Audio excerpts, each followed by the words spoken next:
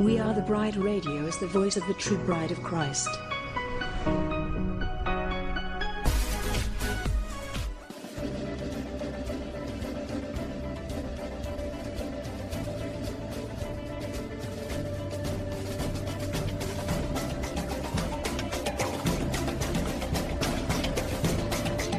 WATB Radio seeks to inform and engage the bride of Christ to stand up and take your place in the army and the kingdom.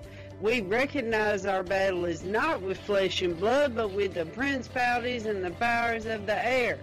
We are a ministry of prayer, and we highlight what God is doing through other ministries and ministers across the globe. We provide a platform for ministers and a place for the bride to come together and rally around each other, hold up each other's arms, and pray for one another. WATB Radio celebrates the various missions that God has called each one of us to in this army. So we desire to promote and enhance the bride as a whole. Go bride! Our soon-coming King awaits. This is a WATB disclaimer. The views and opinions expressed in this show do not necessarily reflect the views of We Are the Bride Ministries, We Are the Bride Radio, or We Are the Bride Television. Thank you. We are here. This is Brock, and this is Laura. And over there's Daniel. Why are you sitting so far away? And Joshua. And other people. I'm just kidding. This is Michael, Joshua, and I can't remember your name. Kathy. We have our church family, our local family here. And we are all sitting down in the front room, in the forum, I guess we would call it, the sitting area, here at WATB Center. And we are loving it, that the fact that we get to go live still, and that there are people out there that might not even have church at all, and this is their one opportunity, to worship the Lord.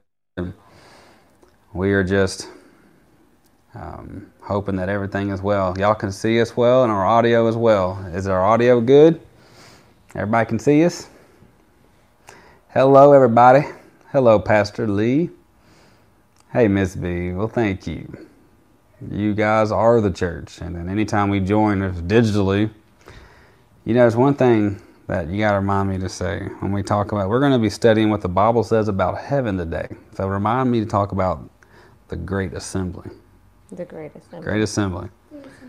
When Paul said that I might not be with you, but I'm beholding your order in the Spirit. He was, I'm with you in spirit. I need to talk about that because I have a different understanding now that everything. Hello. Good morning. Did I say Happy Gilmore? Happy Gilmore, how are you doing? Yeah. Happy Gilmore, Daniel. He's watching live. Happy Gilmore. Happy Gilmore is live. Hello. So, yes, we forgot to mention at the start off that we found out the sex of our baby. We found out on the 11th, and it was precious. The baby didn't want to let us see the sex, but I had to turn around, move around. He was so cuddled up in there, and yeah. We had to make him move. And we finally, found out he's a boy. We're having a boy. Yeah. Yay. I'm 18 weeks, so yeah, we're excited. Oh boy, I'm excited. So Daniel, my oldest, is 11. Catalina now I know she's over a year, but how many months is that? How many 2 months. A year and 2 months? 2 months, yes. So 14 months. Mm-hmm. And now Samuel, I think we'll be naming him Samuel. Samuel is 18 weeks. 18 weeks. Mm-hmm. Notice we named him, and notice he is alive. Okay, he is a human, and he has a name, and he has plans. He's fearfully and wonderfully made. But he's still in the womb. So if someone was to kill a baby in the womb, it is exactly what I said. It's murder. That's right. Okay, so when you see the ultrasound, it makes you emotional, don't it? It's I'm seeing it with my eyes, but it takes faith to still believe. Wow, I have a life in me. It's pretty amazing. Makes me want to talk about abortion. How can? Anyways, I don't know how any country could justify that it's okay. It's the same way they justify with Hitler. It was okay to kill 6 million people. Isn't that crazy? People can get so convinced. It seems like the whole world is saying the same thing, and people just seem to think that it's okay if the whole world is saying it's okay. Right. It's like at school, guys. We got 2 teenagers here. Just because it's legal, it doesn't make it right. That's right. We have to really keep our morals and our principles really, really high. The whole world is saying it's okay to take a vaccine right now. That it's okay. And CNN, I saw CNN saying that there's going to be risk. And that we have such an emergency that it justifies taking the risk that we're taking. So it's okay. There's going to be side effects. Everybody just get ready. It's okay, but you need this vaccine. And if the whole world is saying it, that means it's right. Just following the masses. Isn't that something? There was 60 pretty million. much fear, though, you know. Oh, yeah. 60 million people in Germany. When Hitler was there, 60 million people. 60 million. And guess what they all identified themselves as Christians. Wow. So you tell me, does history ever repeat itself? Now you guys are in school or virtually. Have y'all ever learned anything about history and how history repeats itself? Yes, that's why they teach us history. That's why they teach history. Why do they teach you history? So you don't do it again. So you don't repeat it. They're gonna hit Christ. That's right. So if you repeat history, so I heard someone say that I know that you've never studied history because you keep repeating history. But the fact that we study history tells us that people keep repeating history. So, it's like, so it is what it is. You ever saw in history how one country would do some type of a horrible incident that was like, oh my gosh, and it was the cause of a war? They bombed a submarine, or they, in like World War II, what'd they do? Didn't they assassinate Pearl Harbor for America? And then they assassinated over in Germany, they assassinated somebody. And we go back in history and we learn that these governments, the same ones that were saying, oh, you assassinate our people, sometimes those governments were the ones who did the assassination. But they blamed the enemy to do what they actually did. And that's called history. So history tells us that evil men, have caused even the most atrocious things, world wars, Holocaust, 6 million people, and then the greatest Holocaust of, 60 million babies now? 60 million babies. And in all of those, the whole world thought it was okay. So if anything, if there's a message here, it makes you wonder. At some point, you have to believe in truth despite the whole world. Right? That's right, yes. So here we are. And I guess we'll pray, and we're going to just dive into the Word of God. So I hope everyone, we gave you all some time to get your Bibles out. I hope you have your Bibles. Get ready. We're going to talk about heaven. We're going to discuss heaven and see if there's anything we can learn from the Bible about heaven. And to get the announcement out of the way, I know my mom has already told everybody that we are writing the book about heaven, about our experience in heaven. And that should be released this week. So we're excited about that. We're working hard on it. Laura and Daniel have both read the book already and are trying to read it.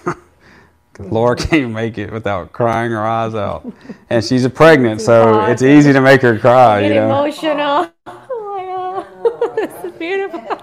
Daniel read it in an hour and a half. Which is 200 pages, but it's 193 pages. And Daniel's a speed reader. You don't like me to brag about it, but he's the only person in the world that I know who has read more books than me. The only person. Yeah, it's actually quite amazing. So he'll read like 100 pages.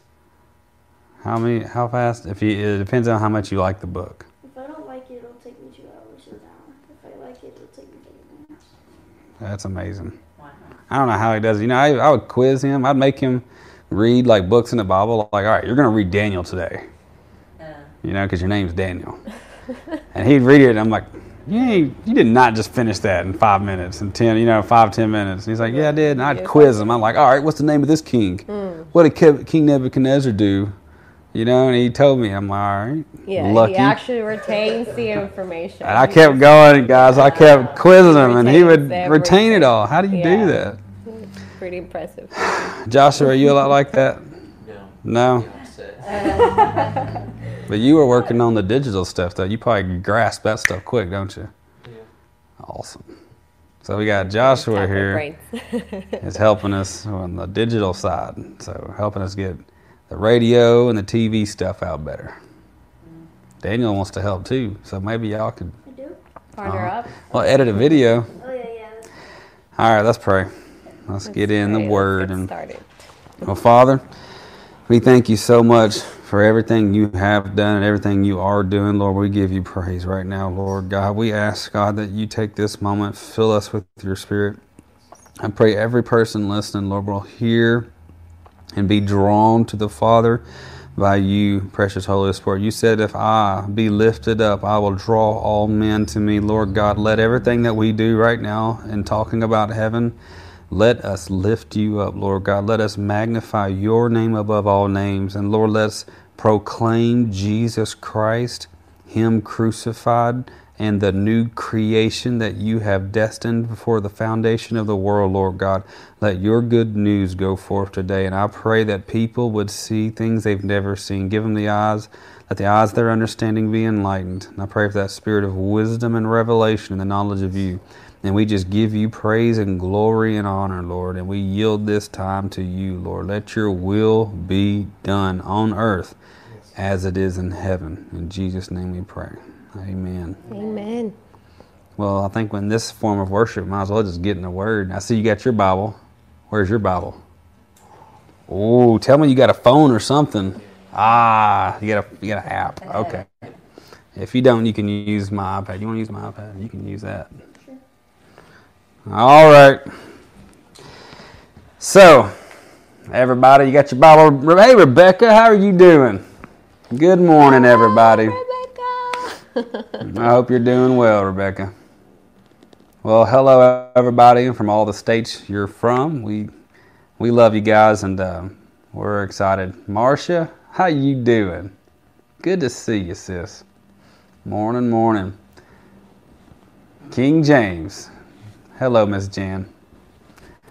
Everybody else got your Bible? Because we're going to get started. I'm going to take me one last drink here. We're going to get started. Let's go to the beginning of Ezekiel. Let's see what Ezekiel saw. Ezekiel. Ezekiel 1:1? Yeah, right at the beginning of Ezekiel. Thank you, Greta. I think our book will be there, Go Tree. Well, guys, there's a lot of different instances in the Bible where, hey, Mama, good morning. There's a few instances, where God, or different prophets or different men saw visions of heaven. So let's look at Ezekiel and let's see what he saw. Okay? Now, there's a few things that you want to see here in Ezekiel chapter 1. Ezekiel chapter 1. Man, we're just going to read a bunch of different things in the Bible where people saw the throne of God. Now, there's a lot of them. There's different ones where they saw angels and things like that.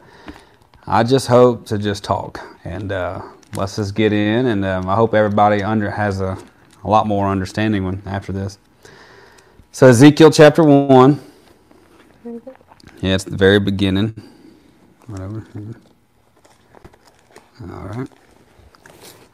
So we're going to read verse 1. It says, Now it came to pass in the 30th year, in the 4th month, in the 5th day of the month, as I was among the captives by the river of Chebar, that the heavens were opened and I saw visions of God. Now, a few things here is that this is when they're in Babylon. Okay, so the Israelites were captive. They were there for 70 years. Now he's in Babylon, and he's a prophet of the Lord who studied the scripture like Daniel. Remember Daniel? The book of Daniel. He was like the top man, the prince, the president or whatever, of the whole kingdom of Babylon. And this guy was also over here, and he had a vision by the river Chebar. So the river would go through Babylon, which is Baghdad today, or used to be like Nineveh and things like that in that area. So they're over there. They're not in Israel having these visions. Okay? They're out of Israel in a foreign land having visions. It says that the heavens were opened and I saw visions of God. All right, so here you go. You have people having visions of God in verse 2. In the 5th day of the month, which was the 4th year of King Jehoiakim's captivity, the word of the Lord came expressly unto Ezekiel the priest, the son of Buzi, in the land of the Chaldeans by the river Chebar, and the hand of the Lord was there upon him. So the Holy Ghost was on him. And I looked, and behold, a whirlwind. So we would say like a tornado or a whirlwind, maybe a hurricane. Who knows? Okay? So a hurricane or a whirlwind came out of the north, a great cloud, and a fire enfolding itself, and a brightness was about it. And out of the midst thereof, as the color of amber, out of the midst of the fire. So amber can have a few variations of color, but a light blue or so. It could be like emerald, or it could be... Now, we could Google all these. I mean, that's totally fine. You guys can be our Googlers. Y'all can Google amber and sapphire and all these colors and get a visual, because that's totally fine. So what is he seeing here? Different translations might give more, insight, but there's a brightness. It says a crowd. There's a fire enfolding itself. So there's a fire. There's a whirlwind. Anybody ever seen a supernova or a galaxy? Right? So a galaxy is, you got a sun and it's spinning and there's like a big swirl. Right? It's swirling around it. Inside is a sun in the center, like our galaxy, right? There's a sun. And all the planets are rotating, and you'll see a swirl like the Milky Way, right? And you have the sun and all the lights and different colors. If you look at these pictures that the Hubble telescope and things like that have of galaxies, they're different colors. Red, green, amber, sapphire. Just look up supernova, look up galaxy, and you'll see a fire or a star that's burning bright. And you'll see colors around it. You see a nebula, or like a birth of a star, or if you have a birth or a dying of a star, or birthing of it, it's explosion. Even in the explosions, you'll have gases that radiate different colors, right? All those gases and all the stuff swirls around, and you'll have lights. Okay, so he's seeing something that back then, obviously they didn't have NASA back then. You know what I mean? They didn't have any of that. So there's no way to explain this other than a whirlwind came out of the north, a great cloud. So there's a huge whirlwind. Was it a tornado or was it a hurricane? Hurricanes swivel like a galaxy. Maybe like a sandstorm. Sandstorm, there you go, because it's a cloud. Yeah. You see? So I'm just thinking out loud. I'm not an expert of what Ezekiel saw, but I'm just saying he's seen a vision of God's glory. It was just like a hurricane where you have the eye of a storm and it's going in certain, counterclockwise or clockwise, whatever.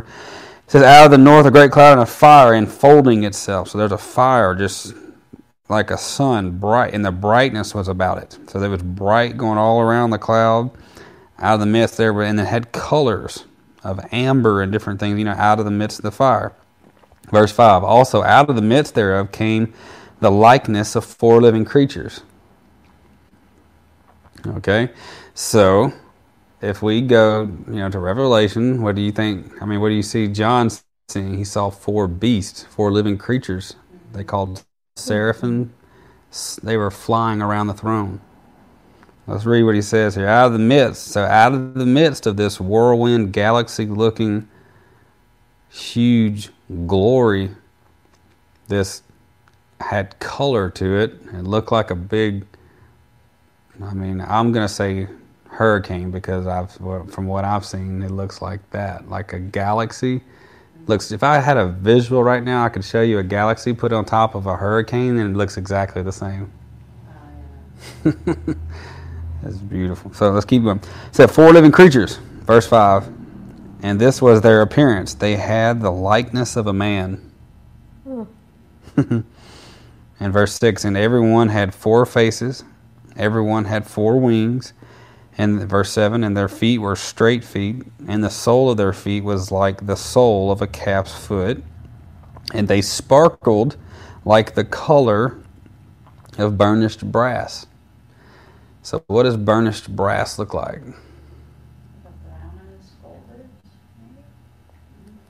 It says bronze here. Yeah, brass and bronze. Burnished bronze. Bronze is burnished. Well, it's burnished. It's burned. So when you take bronze and you're forming it, it gets really hot and molten like gold. You see, it's like a hot different color, and it goes back to its color. But when it's hot and being formed, right, and it's really shiny, it has a different color. Then it goes in as it settles. It settles into its color.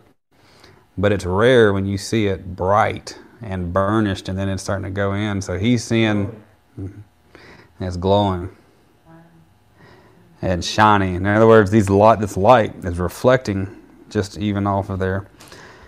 They sparkled, you see. So it was completely shiny and bright and glowing, basically like from the inside when it's so hot. You just picture, when they're the what is it, a metalsmith or a blacksmith? Mm-hmm. And they put that steel in there, and it's hot and burning like a coal. Just imagine these angels looking like that burning metal. That when they melt very hot. That's kind of what we're talking about. Now, verse 8, and they had the hands of a man under the wings on their 4 sides, and they 4 had their faces and their wings.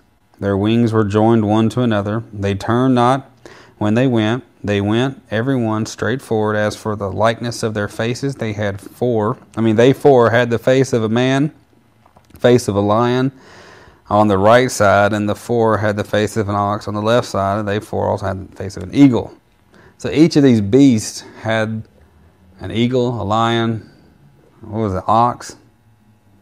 So lion, ox, eagle, and a man on their forehead, on their bodies. And they had wings. So it says, thus were their faces, and their wings were stretched upward.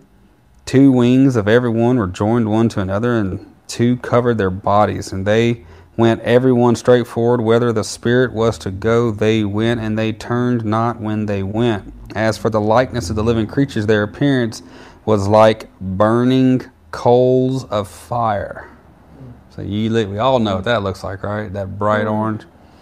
So imagine they look like just burning, coals, and you got the bronze and like the appearance of lamps. Now they didn't have lamps like we have. They had torches. It was burning. They were burning coals, burning bronze, and burning, just straight up burning fire, right? Sparkles everywhere. Sparkles, bright. These guys were up close to that huge fire that was unfolding itself, the bright light inside the hurricane. So it went up and down among the living creatures, and the fire was bright, and out of the fire went forth lightning.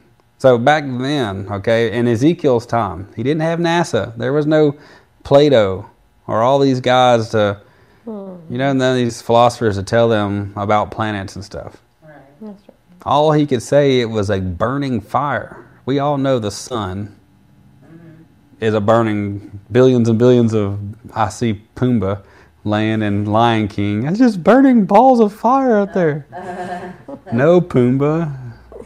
It's fireflies that got stuck in the sky. But it is fire flying. Ooh, I'm just kidding. So, It is a burning ball of fire, right? The sun. What about stars? Same thing. It's gases burning really hot, like star. The sun is called a star, a large star. The stars we see are the suns of other galaxies, right? And they might even be dead or alive, but we can't see because light travels so slowly in comparison to the distance. So when we see it, we see a bright light, but it could have died, 100 years ago, but the light's still traveling to us. We still see it.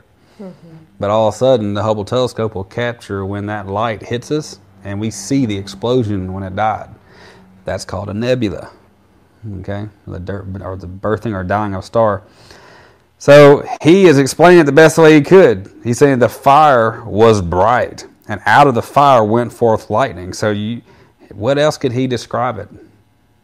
Nothing but lightning. Well, it looked like lightning coming out of it. But if you look at a nebula or like a supernova, you will see what looks like lightning.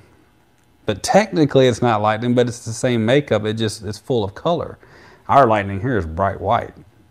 But there's lightning, there's explosion, there's streams of color shining in every direction because so much is happening and a fusion and an explosion is happening. I'm basically describing what I saw as the Father's light, his throne. This is what Ezekiel saw.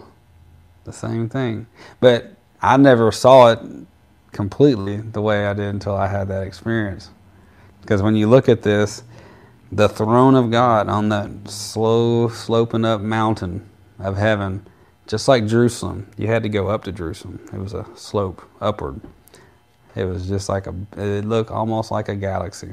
It never looks the same. You can stare at it because constantly, just think of if you was to go up to of a galaxy and watch it burn bright and colors and lightning and loudness, and we'll read on more what they say, but it's impressive because you start looking at this, it's like, man, how else could he describe it, He couldn't say a sun or star. He might have said star, but he didn't know it was burning fire like this, The Bible says that God is an all-consuming fire. What is an all-consuming? That's a sun. He's an all-consuming fire. We can't get close to the sun, you'll get pulverized, Anyways, let's keep going. 14, and the living creatures ran and returned as the appearance of a flash of lightning. So he could see them moving, but it was like a dart.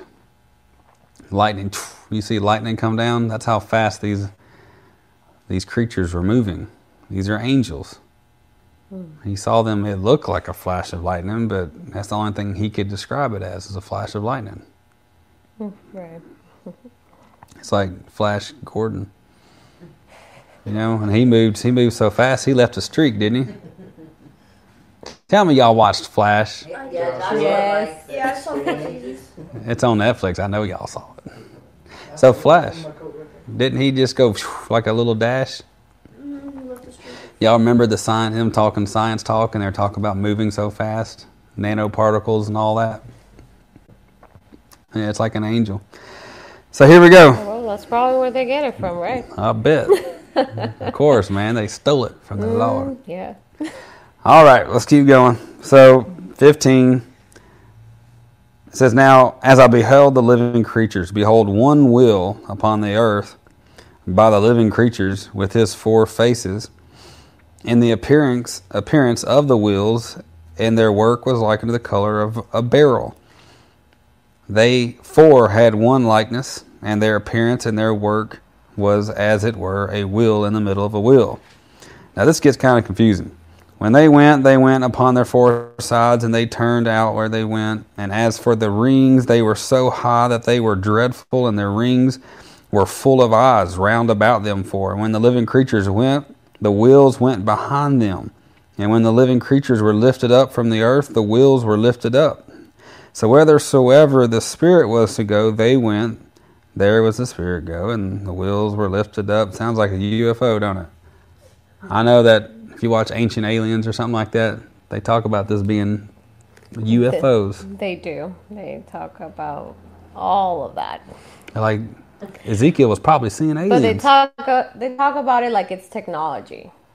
Oh, okay. Yeah, and aliens. So they're aliens. Aliens with wheels. flying and Because it's a wheel spinning like a UFO. So we should talk about aliens and UFOs today. I think you'll find out that. Have you ever seen a jet? Excuse me, guys. You ever seen a jet hit sonic boom? Get out of the sound barrier. Oh yeah. Like. Yeah, it's like flying. All of a sudden goes boom, and just a big bubble comes up. So he was flying, looking normal. Traveling within sound. But as soon as he gets so fast that he breaks the sound barrier, there's an explosion that happens, and he goes even faster, basically. But it's the sound, because the sound can't keep up with him, and all of a sudden the sound will hit you, and it makes a big ball of light.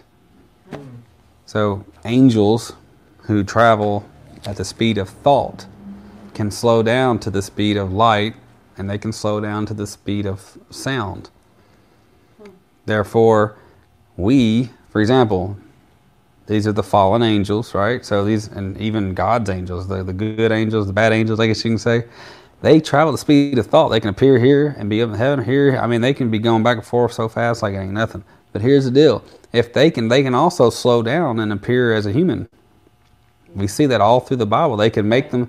So if they're standing right here, and they're really right there, but you can't see them.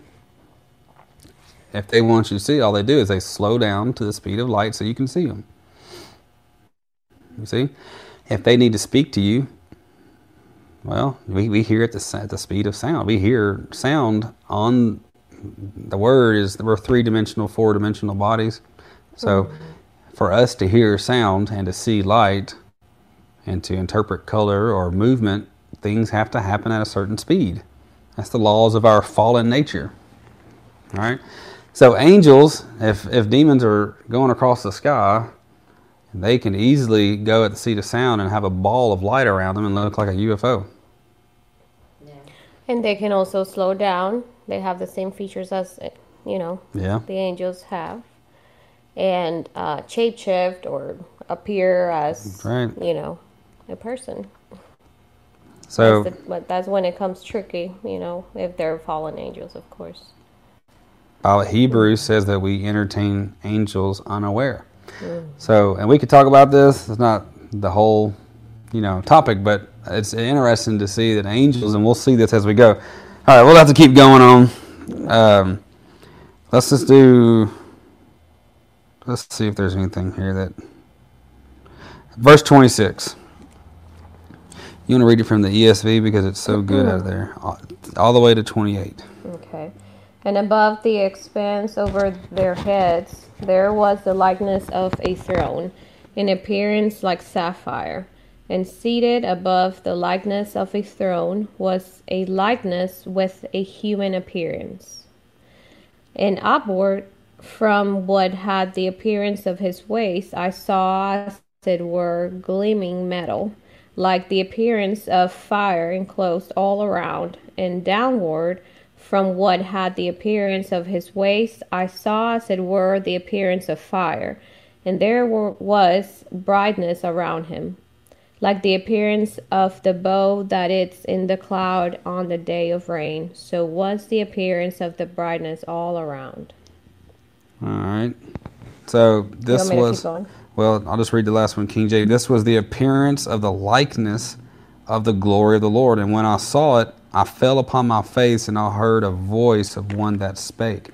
So a few things we want to point out here. Look, he keeps saying, I saw as the appearance of. Did y'all catch that? Mm-hmm. It is in the likeness of, okay? In the appearance of sapphire. It was in the appearance of a rainbow. It looked as the appearance of brightness around about it. So he was like, I don't even know how to explain this, but it looks like a rainbow. Okay? I don't know how to explain it, but his throne, it looked like the appearance of a man. I couldn't really tell. I just knew there was a man. Right. You say this is the throne was the color of amber and the appearance of fire all around it. Around about it and within it. So it had fire in and all around. You see, how do you describe a sun if you've never seen a star up close? You know what I mean? He's like, I don't know how it says, from the appearance of his loins upward. It looked like his loins upward. There's the appearance, downward. It was like the appearance of fire. And it had brightness all around. And he's like, there was a rainbow around. And then it says, he goes on and on and on. And you can see that he's trying to describe this, what he saw, right? Let's go to Isaiah 6 real quick. And we'll just jump through. Isaiah has a little experience as well. Isaiah chapter 6.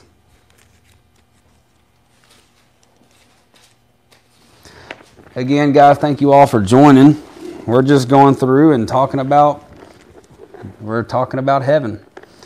And it's going to get better and better as we go. We're going to lay a few foundation here. Right now, you see a little bit. That was Ezekiel describing, just for all those who joined, he saw what looked like, we would say, a hurricane.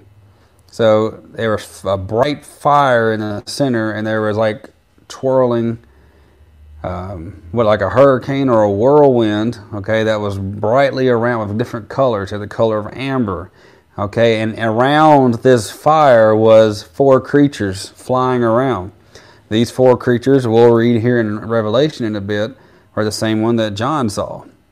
And he described these creatures. Now, basically, these creatures had the expression of all the different animals, all the different types are filled, like birds and, livestock and the wild animals and humans. All of God's creation had an expression in these beasts.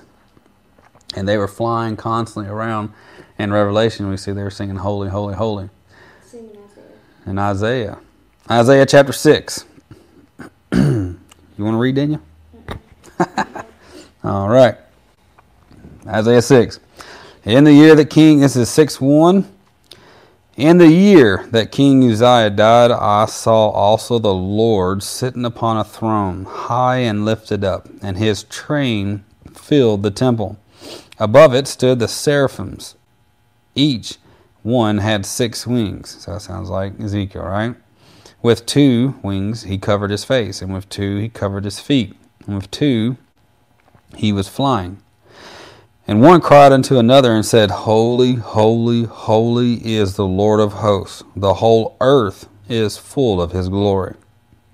And the post of the door moved at the voice of him that cried, and the house was filled with smoke. And then I said, Woe is me, for I am undone, because I am a man of unclean lips, and I dwell in the midst of a people of unclean lips. For mine eyes have seen the King, the Lord of hosts. Holy moly, he about to die, wasn't he? Then flew one of the seraphim, so one of the angels flew over to him, having a live coal in his hand, which he had taken with the tongs from off the altar. And he laid it upon my mouth and said, Lo, this hath touched my lips. Now this has touched your lips, and thine iniquity is taken away, and sin purged. And also I heard the voice of the Lord saying, Whom shall I send, and who will go for us? And then I said, Here I am, send me. And then he tells them what to do and everything. So he saw the Lord sitting upon a throne, high and lifted up. His train filled the temple. So he was seeing a temple. All right? Either the Lord was sitting on a throne in the earthly temple, or he's in the heavenly temple. It looked a lot like the heavenly temple. All right? Because the seraphim were there flying around. So here we are. We have the seraphim. All right? There's the 4 creatures again flying around the throne. All right? Now, do y'all remember the Ark of the Covenant? Right?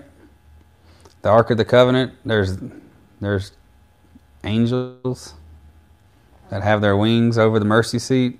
Mm-hmm. So that's a shadow of what's happening in heaven, right? You have the angels that are surrounding the throne that are flying. That's why those angels are covering.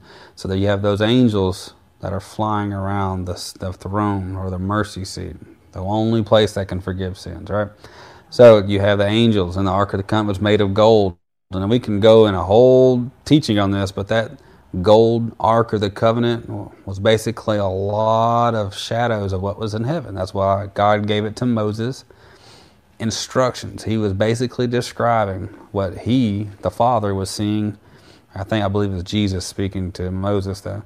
What he knew was in heaven, he made a small replica I mean, very small compared to what's in heaven. In heaven, these walls and things were miles high.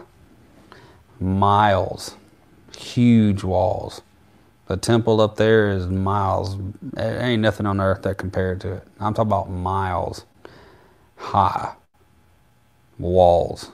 Gates. Okay? And you have basically a galaxy, a whirlwind of light being pushed out over all the skies of heaven. A bright, the star, the sun who birthed all stars and all suns and knows every one of them by name. That knows the hairs on our head, how many hairs we have. Every bird, he knows it all. He's omnipotent, all-powerful, omniscient, all-knowing, omnipresent. He's everywhere and sees everything. Matter of fact, everything out there that's created has his life inside of it. His blueprint. He took a little part of himself and made everything we see out of himself. So, this guy's sitting up there and this is what he's seeing. He's seeing, it is amazing. But we can go to Revelation. We can go to so many places to go. But I wanted you to see a few things. Number one, Moses, he was on a mountain, right? On a mountain. On top of the mountain, a cloud came down. There was thundering, there was lightning, okay? And the voice of the Lord was speaking out of the mountain. So God chose to reveal himself to Israel on a mountain. And it was shaking and covered with smoke and fire. It was on fire. It was nothing, it was light. Jesus came down and manifested what it was like in heaven on earth. He chose a big mountain covered with fire and light and power and glory. Okay? We could go read that. We could spend all day. Matter of fact, everything in the Bible basically is heaven, God in heaven teaching those on earth about heaven. What awaits for us, yes. Whew. Man, well, we can go here and talk about what he's here. There is a place where it says, verse 4, the post of the door moved at the voice of him that cried. So he spoke, and the vibrations of him speaking shook the posts. All right. So in heaven, these posts could be, I don't know how many miles high, thousands of feet tall. And for the voice of one of these angels, I think this is an angel that spoke here. Yeah. These angels, just the angels alone was speaking. It was shake. I mean, buildings that were larger than anything we have on earth. I don't know about y'all, but that's pretty impressive. All right, let's go on over to Revelation. Let's just jump over and read some good stuff. And babe, I'm going to see if you can read a few of these. These are just... Okay. Oh, man, maybe we should go to... Maybe we should go to Daniel first. Daniel? Okay. Well, here, we'll go back and forth. You go to Revelation, and I'll go to Daniel, and we'll read both of them. Revelation 1, yeah? All right, go to Revelation 1, okay? This is, everybody pretty much everybody here knows the Apostle John. This is the revelation of Jesus Christ, where he's talking about what he sees in the last days, but it was a revelation of Jesus. It wasn't a revelation about end times. Okay, it's a revelation of Jesus Christ. Okay, now, why don't we just go to verse 8, babe, and read. 1:8. I mean, it's all good, but let's just go to verse 12. Let's just go there and read. Okay, 1:12. 12 through 16. All right. Then I turned to see the voice that was speaking to me, and on turning I saw 7 golden lampstands, and in the midst of the lampstands one like a son of man, clothed with a long robe and with a golden sash around his chest. The hairs of his head were white, like white wool, like snow. His eyes were like flame of fire. His feet were like burnished bronze, refined in a furnace, and his voice was like the roar of many waters. In his right hand he held 7 stars. From his mouth came a sharp, 2-edged sword, and his face was like the sun shining in full strength. When I saw him, I fell at his feet as though dead. But he laid his right hand on me, saying, "Fear not, I am the first and the last, and the living one. I died, and behold, I am alive forevermore, and I have the keys of death and Hades. That's good. That's good. All right. So we see Jesus. Yeah. Now, Jesus obviously walked with John for, 3.5 years. He walked with, he knew Jesus. Okay? And he never fell like a dead person to Jesus. He did fall down, at the feet of Jesus and worship. But this is different. He was like a dead man seeing Jesus. Did y'all see the burnished bronze, the fine brass, like in an oven? Seen him in all of his glory. Mm-hmm. So his skin, his body was radiating light from inside, like metal that's been completely heated up inside of a furnace. Why not? Yeah. Isn't that something?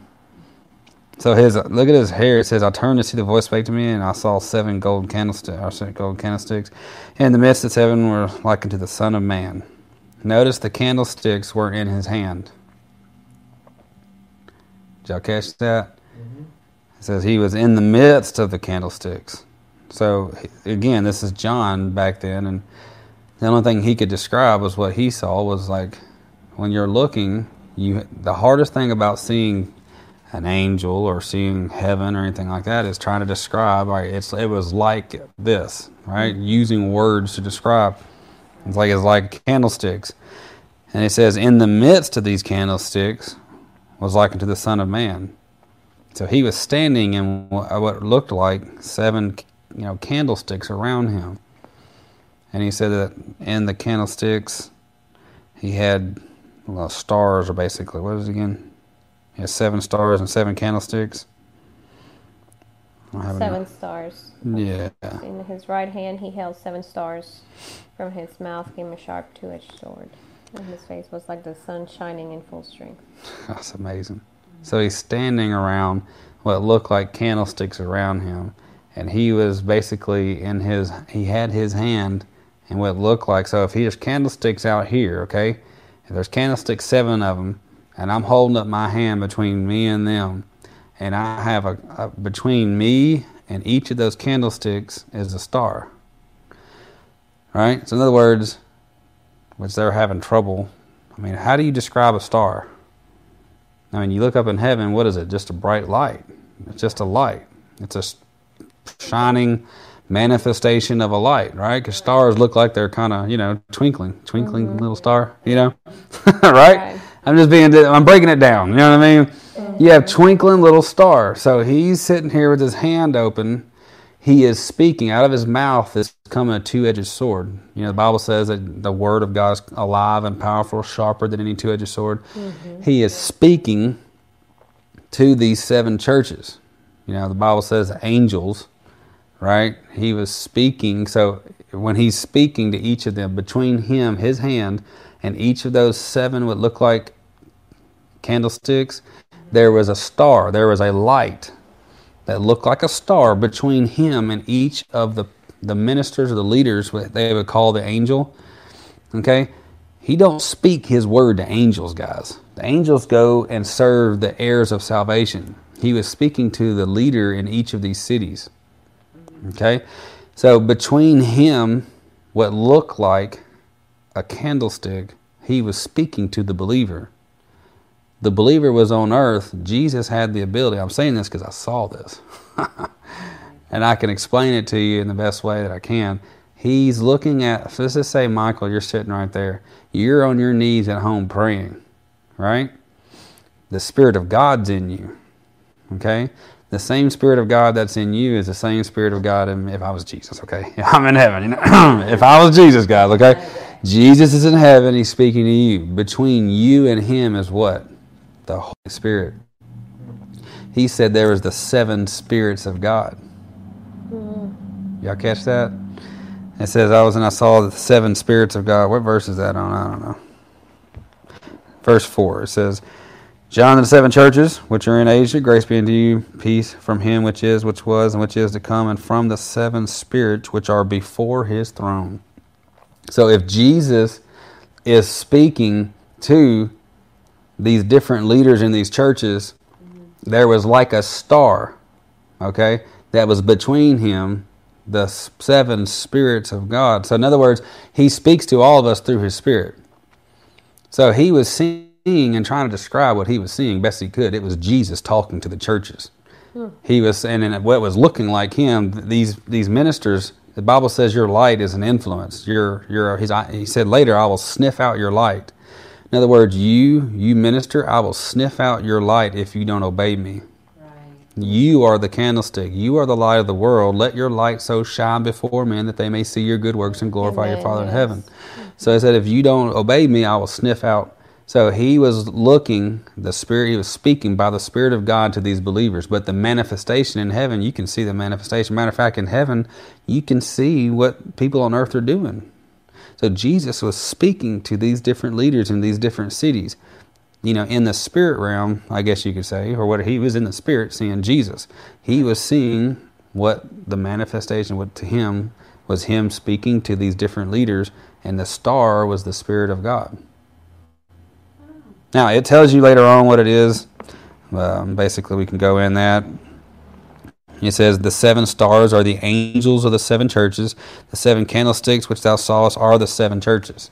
So he's speaking, there's a light, and there's the churches. So he's saying the candlesticks are the churches, and the star is basically the leader. You see this because he's looking at them. The leader stands before his area that he services, the city.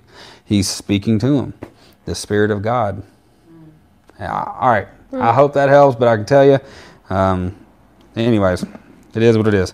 So in the midst of the 7 candlesticks, like the Son of Man clothed, the garment down to the foot. Look, he had a golden girdle on him. His hair was white like wool, white as snow. His eyes were as a flame of fire.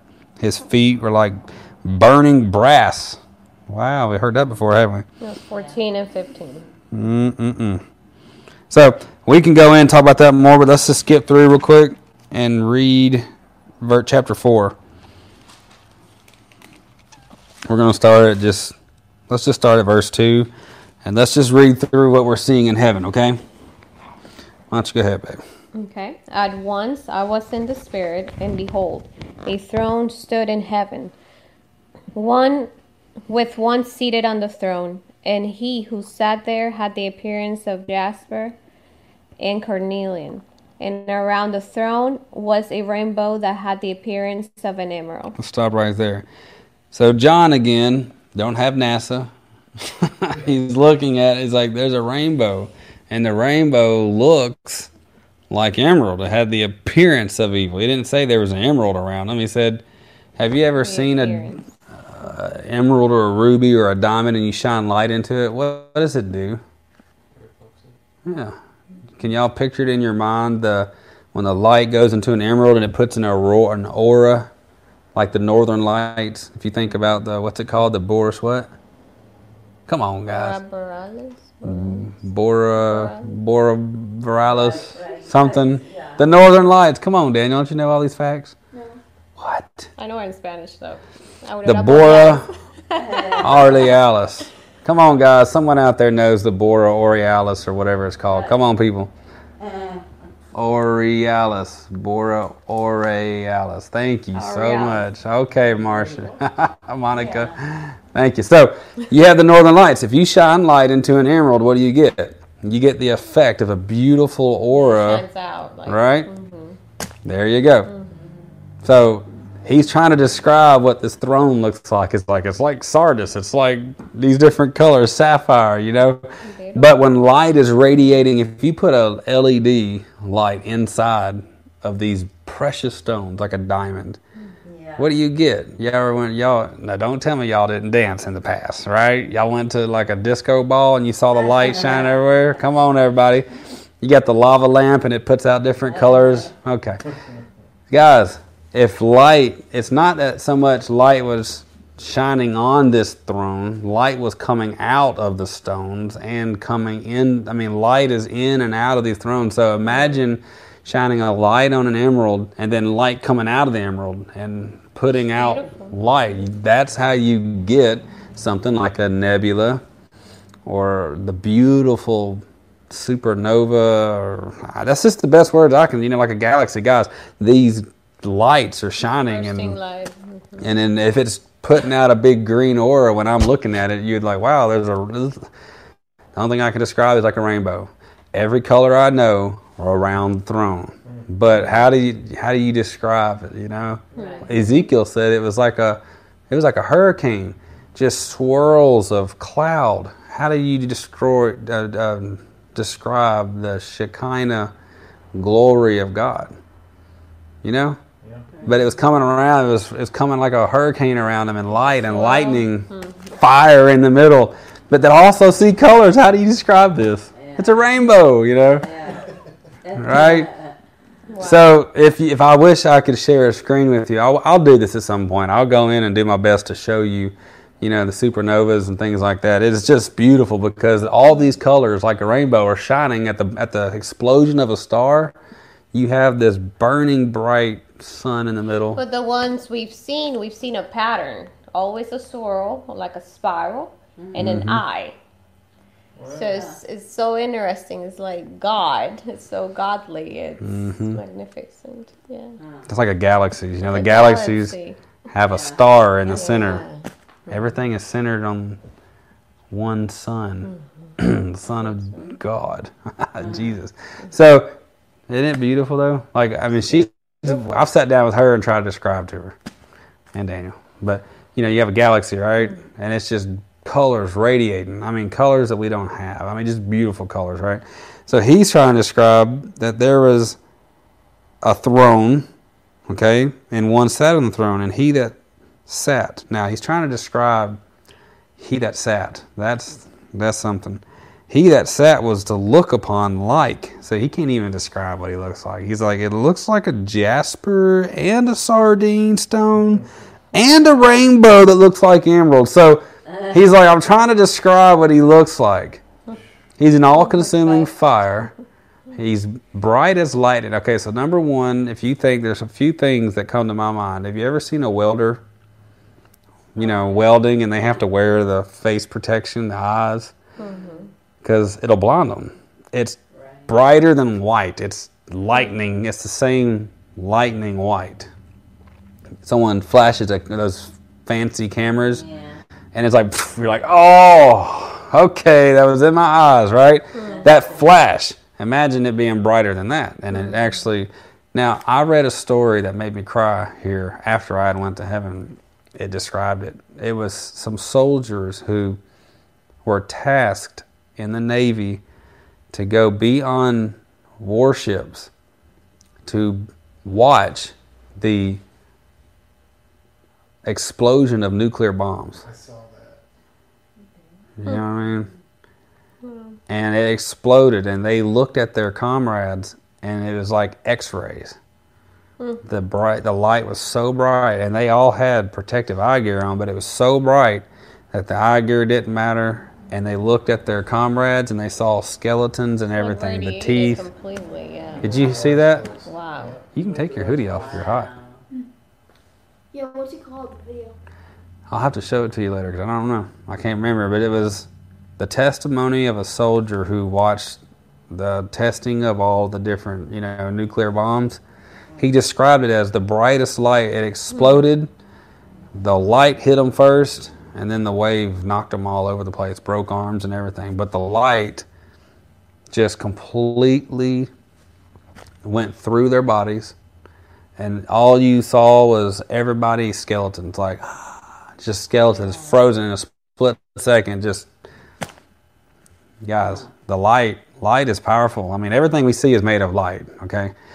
Imagine that bright light just blowing up, big, huge explosion and light hitting you, and just there's nothing left of your body but skeleton. But it's an interesting analogy because God is powerful, right? His power, and He can destroy and also give life. So it's interesting what the light can do.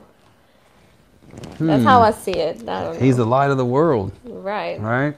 And we're light, and He's the light of the world. He told us we're the light of the world. But He's that fire, and that can also, be fearful. It's, Okay, so the light of the world back then wasn't a light bulb, right? All they had was fire back then. It was torches. So the light of the world was it was a sun. It was a burning ball of fire, right? And he says, you're a light of the world. You don't hide your light under a bushel, a torch. You don't take your torch and put it under a bushel and put it out, right? So he calls us fire, and he's fire. He's the fire of the world, and we're the fire of the world too. Maybe we're LED bulbs. They meant that. Huh. Well, we're live beings. We are. Huh. Well, we should go. We got to keep on going because I know I want to say a lot more. I'm like, all right, let's just keep reading. Verse 4. All right, you ready? So basically, he's describing the throne. And look, it's funny. It sounds just like Isaiah and Ezekiel's. All right, so now we're on 4:4. You want to read? Okay, 4:4. Around the throne were 24 thrones, and seated on the thrones were 24 elders, clothed in white garments, with golden crowns on their heads. From the throne came flashes of lightning, and rumblings, and peals of thunder. And before the throne were burning 7 torches of fire, which are the 7 spirits of God. And before the throne there was, as it were, a sea of glass like crystal. All right. And around the throne, on each side of the throne, are 4 living creatures, full of eyes, in front and behind. The first living creature like a lion, the second living creature like an ox, the third living creature with the face of a man, and the fourth living creature like an eagle in flight. And the 4th living creatures, each of them with 6 wings, are full of eyes all around and within, and day and night they never cease to say, Holy, holy, holy is the Lord God Almighty, who was and is to come. Let's stop right there. Isn't that something? So we got Ezekiel, Isaiah, and John. They see the throne, bright light, everything, right? And there's 4 beasts flying around, these seraphim. And they're singing constantly for eternity, holy, holy. And Daniel told me when he read the book, he's like, man, I'm excited because I thought you would just be singing for eternity. He's like, we actually get to play. We actually get to do things. We don't have to just sit there and just be in a throne room and worship for eternity. He thought I would just be singing. He's like, I was prepared to do that, but okay, that's just funny. That was good stuff. But man, isn't that awesome? Look, so a few things here. Here we are again at the throne. All right, we got 24 elders, and they worship, and they have a crown, and they take their crown off, and they worship for a throne. And there's lightnings and thundering and voices coming from the throne. So hold up, didn't we just see that they were worshiping him? So guys, I can't wait for y'all to read the book. Because there was times in worship, this is a big revelation to me. I've never seen this ever in my life, but there was times where I would be on my face before Jesus, and all of heaven, the trees, the stones, the water, all the angels, all the people around, the kids, everybody would stop and just in a great assembly worship God. I mean, absolutely be in an absolute worship, giving their best expression to him, which every single individual created being was created to give. Right. They would all give it. But what got me is they were worshiping, but the Father from the throne would boom and give back to everybody else. That made me cry. They were worshiping him, but he was giving back. And I when I read this after, it's like an exchange. Yeah, it's just beautiful. It's just life. And because what's a relationship if it's just one person giving? Yeah. Mm-hmm. But every creation, even the rocks cry out. You know, the babes, they've perfected praise. Yeah. Right? And the Bible in Psalms, it says that, in Isaiah, it says the trees clapped their hands. Yeah. The mountains came down, they bowed and trembled before the Lord. The birds sang, the oxen and the lions roared. Everything and every single created being had expression to give to the Father, and the Father would give right back. Woof. Wow, look at that. You see that? That's cool.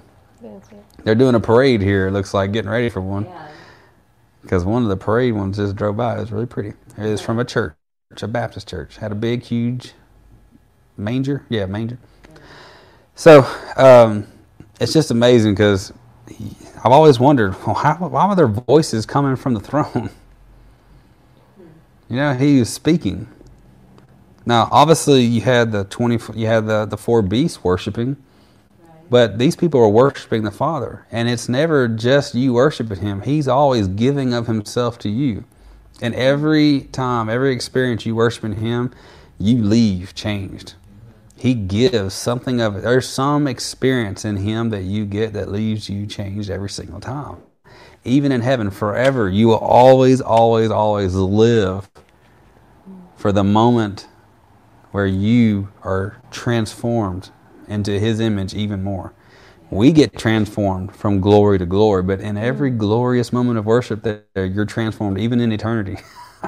So voices coming, and then the 7 lamps of fire burning before the throne. I mean, it's the same thing, because on earth, we're all worshiping, and we have access by the Father, by the Spirit, to the Father. And we're sitting here talking right now, and He's speaking through me and through y'all and everywhere, and the Holy Spirit's just teaching. And then in heaven, when we start praising Him, all of what we're doing is coming right up, the Bible says, to the nostrils. Like your praise, it either stinks or it smells good. It was a good incense. There's a good smell to Him. Strange fire stunk to Him. You know, Mom would say vomit in the nostrils. Yeah, you know, right? You ever had a smell that makes you want to puke? That's what it's like when we're living in complete rebellion and perversion and sin, and not living holy, or not living like Him. And you try to praise and offer up your sacrifices to Him, and it stinks. That's what He told Israel. Take your musical instruments away from me. I don't want to hear it. They were in sin. Exactly. Right. Yeah. So there is a part of those 7 spirits, you know. If you're at the throne and all the worship is coming to the Father from the throne, and there's these humongous, bright, look like torches, just, I mean, all right, it's like, the best way I could describe it was like Niagara Falls. If you ever been to one of those, just thunder, you know, where the water's coming down from, you know, and the water's coming down. But at this place before the throne, it's an upside down waterfall. It's just coming up to the throne. Like there was one moment where the angel grabbed me. I didn't put this in the book. It was just too much for some people. Maybe I should. I don't know. We'll go back. Too much detail. But the angel grabbed me by the neck and yanked me up closer to the Father. I was miles away, and I thought I was dead. I was miles away. But there was one time He yanked me back, and I came to this place right here where the where the Spirit of God, the manifestation, the bright light. So you have a huge sun that looks like a galaxy supernova star, the Father. And He's terrifying. Absolutely terrifying. Nothing, He's terrifying, and He's love, and He's everything amazing at the same time. But your being is only held together by, you're completely at His mercy. It's like you're dead, but the only reason I'm not is because you love me. But you love me, I'm dead because you love me, and I'm alive because you love me, and I'm even allowed to breathe. And you can't breathe, but you don't have to breathe in heaven. In Him you breathe, and you move, and you have your being. I mean, you get in His presence, and it's like, that's that scripture of in Him you have your life, your being, and you breathe, and you move in Him. That's exactly the only thing that is remaining in His presence. In Him. It's in Him and only in Him. There's nothing else. You give it all to Him, and He gives to you. So you leave there changed, but it's almost like you died a death and was born again. You know what I mean? So anyways, what I was saying, all that is the 7, those 7 spirits, right? They would say 7 spirits of God, but it's 7 manifestations of the Spirit of God. Every creation, every creature in heaven and on earth worships him, speaks, moves, has their being through the Spirit. Even the angels operate by the Spirit. So the birds, the lions, the dinosaurs, all of them, every single one, the water, the rocks, the grass, the flowers, the trees, everything moves and has its being and breathes because of the Spirit of God. Every atom, every single tiny atom is made up by the Spirit. What do they call it? What was that? The God gene? I mean, what's that little this cross inside of an atom they found? I can't remember. They look inside I can't remember if it was quantum microscopes where you can study cells, and atoms, and there's an invisible galaxy inside every single atom. See what I'm saying? You're referring to the Fibonacci? It's Fibonacci, it's all that, but it's inside. If you look at the very, very, very smallest microscope, the smallest thing we can do is look inside of a quantum microscope. You can see the makeup of a cell. And you can go into the nucleus of a very single tiny little atom and see it, and you can see it's rotating around like a galaxy. It's amazing. The Spirit of God makes up the makeup of every single atom. Every cell. Well, we saw a documentary, and they talk about the Fibonacci sequence, and it has the same pattern in everything, in plants, in us, in all frequencies. Everything has the same pattern, and it has the same dance. So it's like that life source that's always dancing. It's the whirlwind. It's the whirlwind. But it's the Spirit of God giving life to everything, and they call it the fingerprint of God. Yeah, it's the blueprint of Almighty God, of the Creator, and every single atom. Think about this. Bible here has what we call mass. This page, right, has a certain density of mass, right? Water has a different density. Everything has density of mass. But in other words, it's how the cells join together, right? It's just a bunch of cells make up. This right here is nothing but a bunch of little tiny cells made up into one material object that we see and feel and interact with. So anyways, not trying to get into the quantum science. Scientific here. But all I'm saying is it is absolutely beautiful and amazing that God has put His blueprint. Now listen, I want to say something.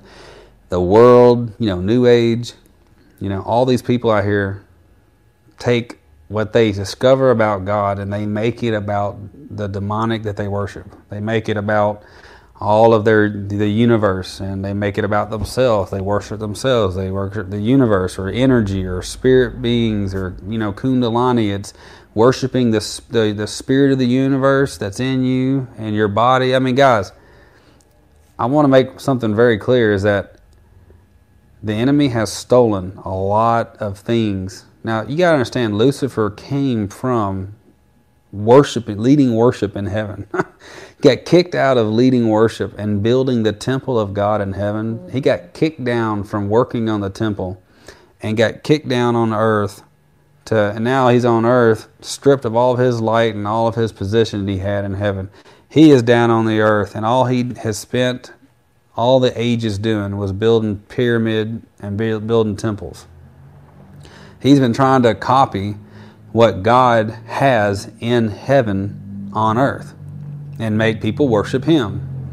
He sent his angels, the fallen angels, have slept with women. We see that in the Bible, called the Nephilim. They interbreeded with humans, where we have all of our folklore and all the different stories of gods and mythology, and you have demigods, and the gods came down. The gods were taller, and guys, angels in heaven I saw were 8-9 feet tall. Some were 14 foot. I saw some that were 18, 20, 22 feet. Michael and his angels, the warring angels, are freaking monsters. And you know what I mean. They were. I can't use the word beast anymore because the beast system now. Right. Okay, so I apologize for using the word beast. It's just something I've said since playing football. Like, that dude's a beast, man. You know what I mean? But you can't say it no more. I said Jesus is a beast, man. But you can't say that, okay? So we love you guys, and Jesus is not part of the beast system, okay? But what I'm saying is they were absolutely, you don't want to mess with them guys. And if you read, when you read the book, you'll see what I saw and what they did.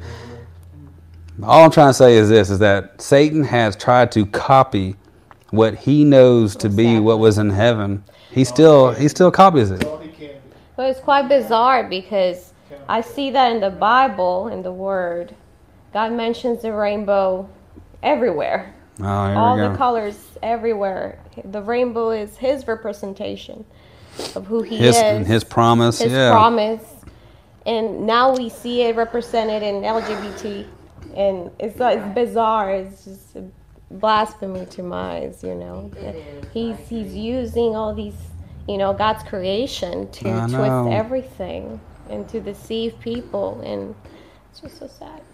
Right. We just read there was a rainbow around the throne of God. Yeah, we just read that. Right. If you read that to most people in the world right now, they would think that he's a God of love. Yeah. I mean, but Satan, the first interaction with mankind, with Adam and Eve, he slightly twisted it, subtly. He said, did God really say that? Right. He quoted God. He said, God said eat of the tree. Right? But did he really say that? What he meant was, eat of the tree, but then you'd be just like me. Be just like knowing good and evil. You see? And Jesus, he came to Jesus. Jesus he literally just got baptized by John the Baptist. And the voice came and said, this is my son, my beloved son, whom I'm well pleased. Here comes Satan right after that, tempting him in the wilderness. If you are the Son of God. Right. Do you see? Then you can turn this rock into bread. If you're the Son of God. Then he came back again. If you're the Son of God, then worship me. If you're the Son of God, comes up to a mountain, showed him all of the kingdoms of this world. So, all I'm trying to say, guys, is it's scary to see that all of Satan has done, like the Illuminati eye, that is everywhere. Yeah. Freemasonry, the eye, it's on our dollar bill. He has made the whole world system, taken something that is beautiful that God created. Every one of our eyes has what looks like the throne of God. We have basically His blueprint in our eyes. We have a swirling, beautiful piece of art right here that they can right now scan your eyeball, and you're the only one on the planet that has that eyeball. Okay? Your individual expression of God is in your eyeball. The swirl is right there in your fingerprints. Y'all hear? Yeah. The swirl is in your eyeball. You even got individual ears. You see? Don't look at my ears. I'm just kidding. But you see, we all got individual expression that God created every one of us individual. And we got the eyes, the fingerprints, the ears, everything to prove it, your face. Right? Yeah. DNA, should I go on? I mean, the DNA is a swirl. I mean, right now you can look up New Age stuff, and what do? They have swirls. They have these New Age mystical stuff. Now you got half church in our New Apostolic Reformation looking just like what we see in the New Age right now. The same spiritual manifestations of being goofy and sliding on the floor like a snake when they get prayed for, when they should be casting the demon out of them. And activating their chakras. And their chakras. I mean, we can go down a long list of stuff, guys. You know, we can look at, Ezekiel, you read it. See, this is why we have to slow down sometimes and just read the Bible, okay? Because Ezekiel saw the Fibonacci, we would call it, okay? Look it up, guys, Fibonacci. It is a mathematical sequence. It's the only mathematical sequence that doesn't have an end. The only one. It's a mathematical, that's why they call it the fingerprint of God. It is the absolute, every flower, if you look at a flower, just look it up, guys. Okay, look it up. Now, the New Age people out there have taken this to be the universe. Okay? Satan would say that it's from Lucifer, the beauty of Lucifer. Okay, then you can look up Taoism, and you can go over into China and everything. They'll say it's chi. Guys. The chi, prana. I mean, you can go to, no matter what it is, Satan's only job is to slowly tweak the truth. That's right. Subtly just change it. For example, the on law the dollar of bill. attraction and all those things. Law of attraction, there you go. But it's the universe, everything's very generic. It's drawing to you, right? Not Jesus himself. So we're getting off topic, obviously. Yeah. But you look at the pyramids, right? You have ancient pyramids all over the world. South America, North America, and India, and China. You have them in Egypt, obviously, the most famous one. Structures. They just go up in a big pyramid. Right? Right. You got, Mayans, the Incans, right? I'm not making this up. It's history, guys. Okay, you got to go look at this. You have all over the world, Satan has tried nothing but to copy God. Yeah, Satan, fallen his fallen angels and their descendants, these tall beings, were worshipped as gods. Right? They were worshipped as gods, half human, or demigods, or whatever. It all goes back. Okay, guys. I'm just saying this because when we read this stuff, you have to realize what truth is, because right now, me speaking truth is misinformation. Now, this is hate crimes. This is misinformation, and we are on the precipice of losing our ability to be live with you guys, because everything is counterfeit. Now, tellers will tell you, how do you know a true dollar bill from a counterfeit? You have to spend a lot of time studying the true dollar bill. Right. The only way is to study the truth so much that when you see the slight changes of a counterfeit, you'll know the difference. You have to know the truth, because in the truth we see Ezekiel saw a whirlwind. He saw a star. So the New Age people can't steal the stars from us. Doesn't mean I can go out right now and just put stars all over my car, because everybody think I've lost my mind or went New Age or whatever. You know what I mean? All I'm saying is the rainbow does not mean LGBT. Now, in this culture, everyone can believe a lie as the truth. But we know that the Word of God, okay, we know the promise given to Noah. And it's not Noahide laws either, like they're going to say. Guys, you have to know the truth. Everybody gets the point. Let's keep reading. All right. Thank you for bearing with us on that. All right. So we have the beast, and they are singing, "Holy, holy, Lord God Almighty," all around. Read 9 through 11. That's Revelation 4:8. We're going to 9. 9 through 11. And whenever the living creatures give glory and honor and thanks to him who is seated on the throne, who lives forever and ever, the 24 elders fall down before him who is seated on the throne and worship him who lives forever and ever. They cast their crowns before the throne, saying, "Worthy are you, our Lord and God, to receive glory and honor and power, for you created all things, and by your will they existed and were created." King James says, "For thy pleasure." So why were we created? It's for his pleasure. And when you are worshiping at his throne, how do you know when on earth you're experiencing throne room like worship? It's when you have taken that crown off your head and everything about you is thrown down. Listen, true worship gets to the point, in temple you have the outer court, inner court, and the Holy of Holies. Y'all remember the Ark of the Covenant, right? You couldn't get to the inner court without washing your hands.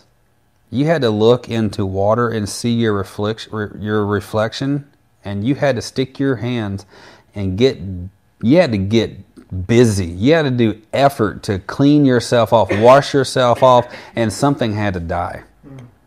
Yeah. You had to kill something. You had to slaughter a beast.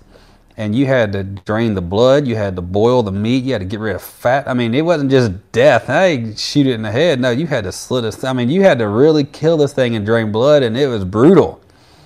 It was a death.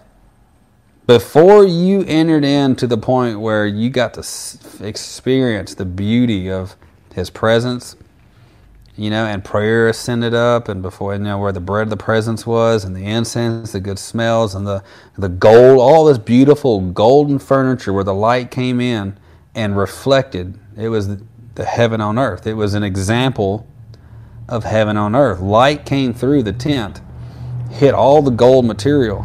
There was a menorah with all the lamps, and light reflected all. Polished gold is very beautiful. When you hit sun on it, it is shining an aura. It was beautiful. Before you got to that, though, you had to clean yourself, wash yourself. You had to make sure your clothes are clean. You had to kill something. You had to get bloody and deadly, and you had to do all this just before you could go get before Him.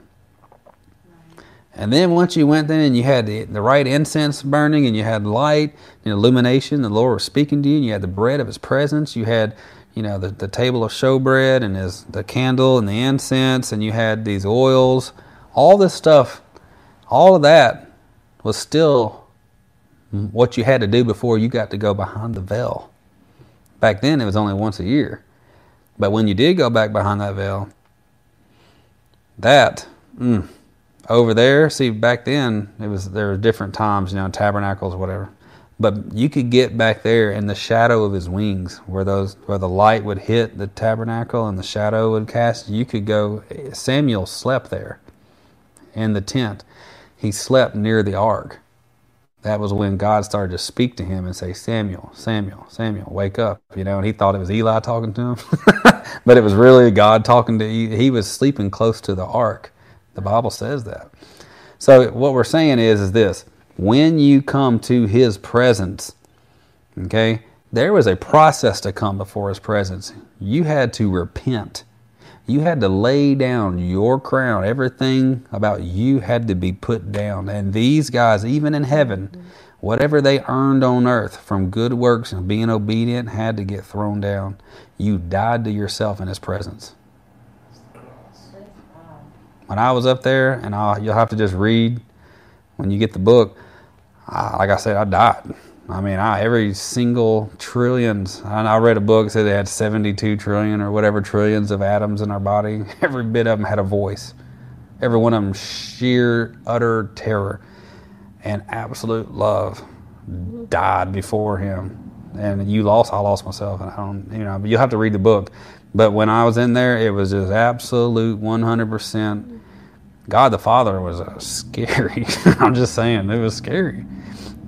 But it was beautiful. I came out of it, just everything changed. I took on His image. It's an image. Imagination is a nation of images, right? In a split second with God, you can get nations of images of who He is in you.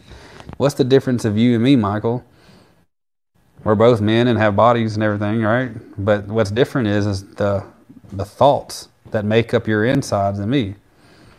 We're humans, but the difference between you and her and everything is that you've made decisions and thought and spoke, and the inner side of you, the invisible part of you, makes you different than another person, other than our outward stuff.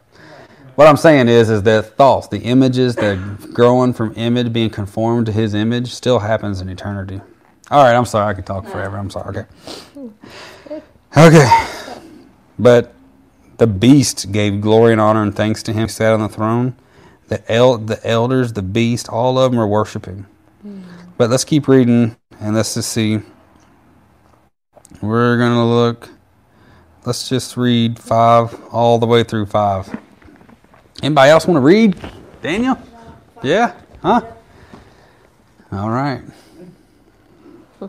I'll start off. It says, "And I saw in the right hand of Him that sat on the throne a book written within, and on the backside sealed with 7 seals. And I saw a strong angel." Oh gosh.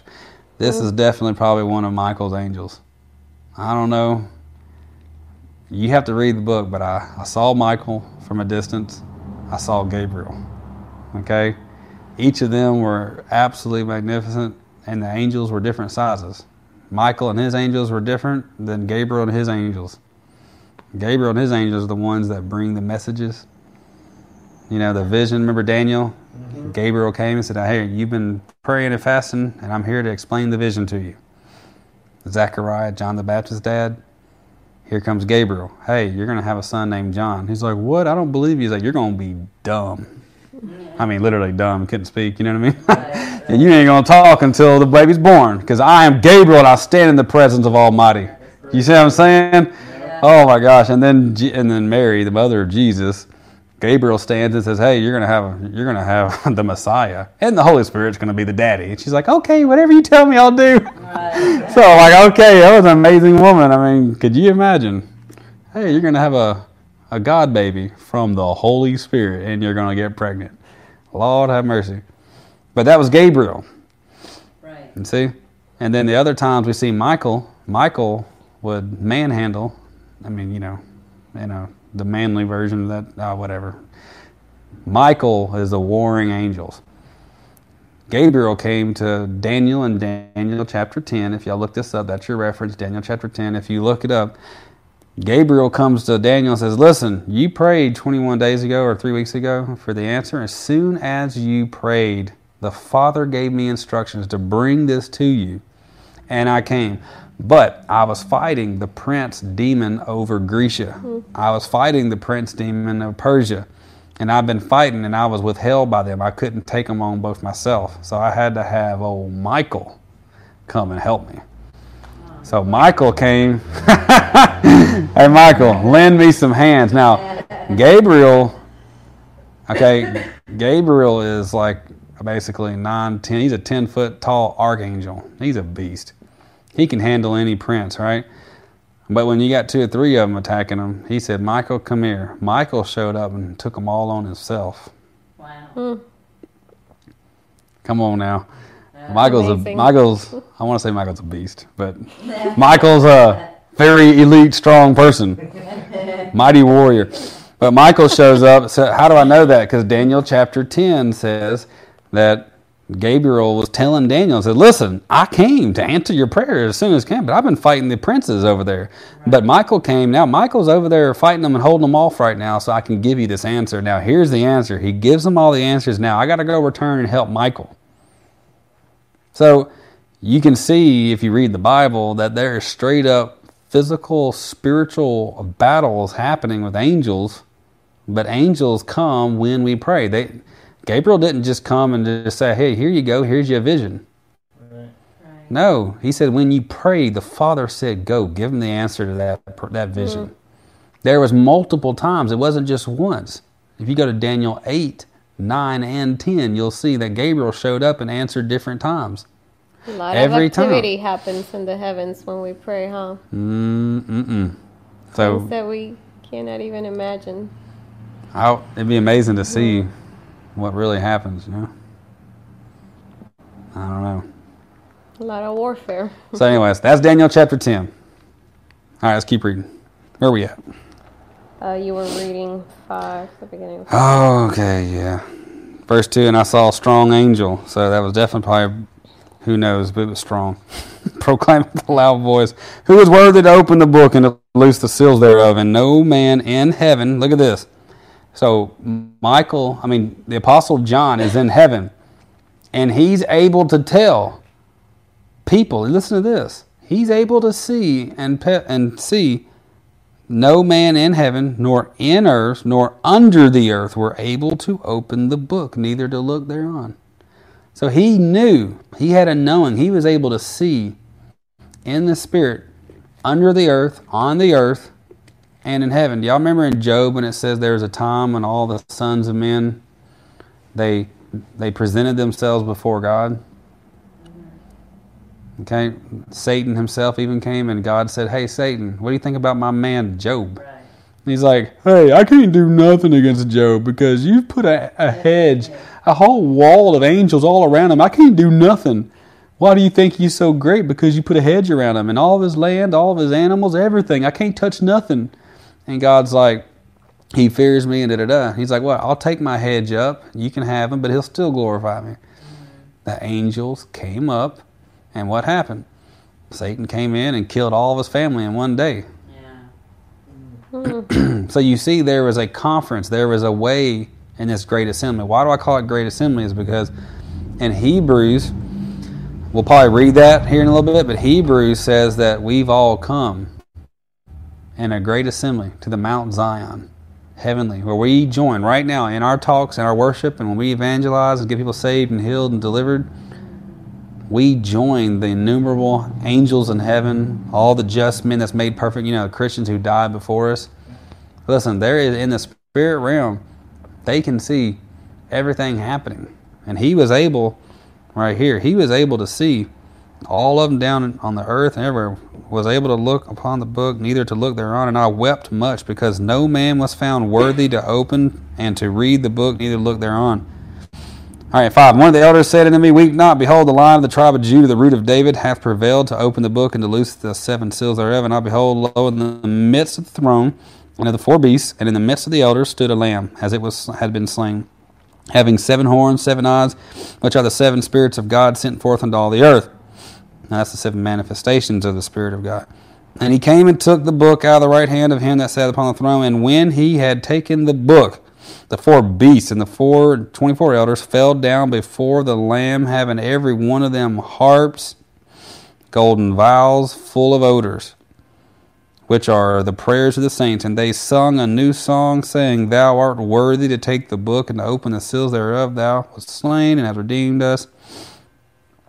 He goes and sings all this and made us kings and priests. Excuse me. And I beheld and heard the voice of many angels. Babe, why don't you read 11 through 14?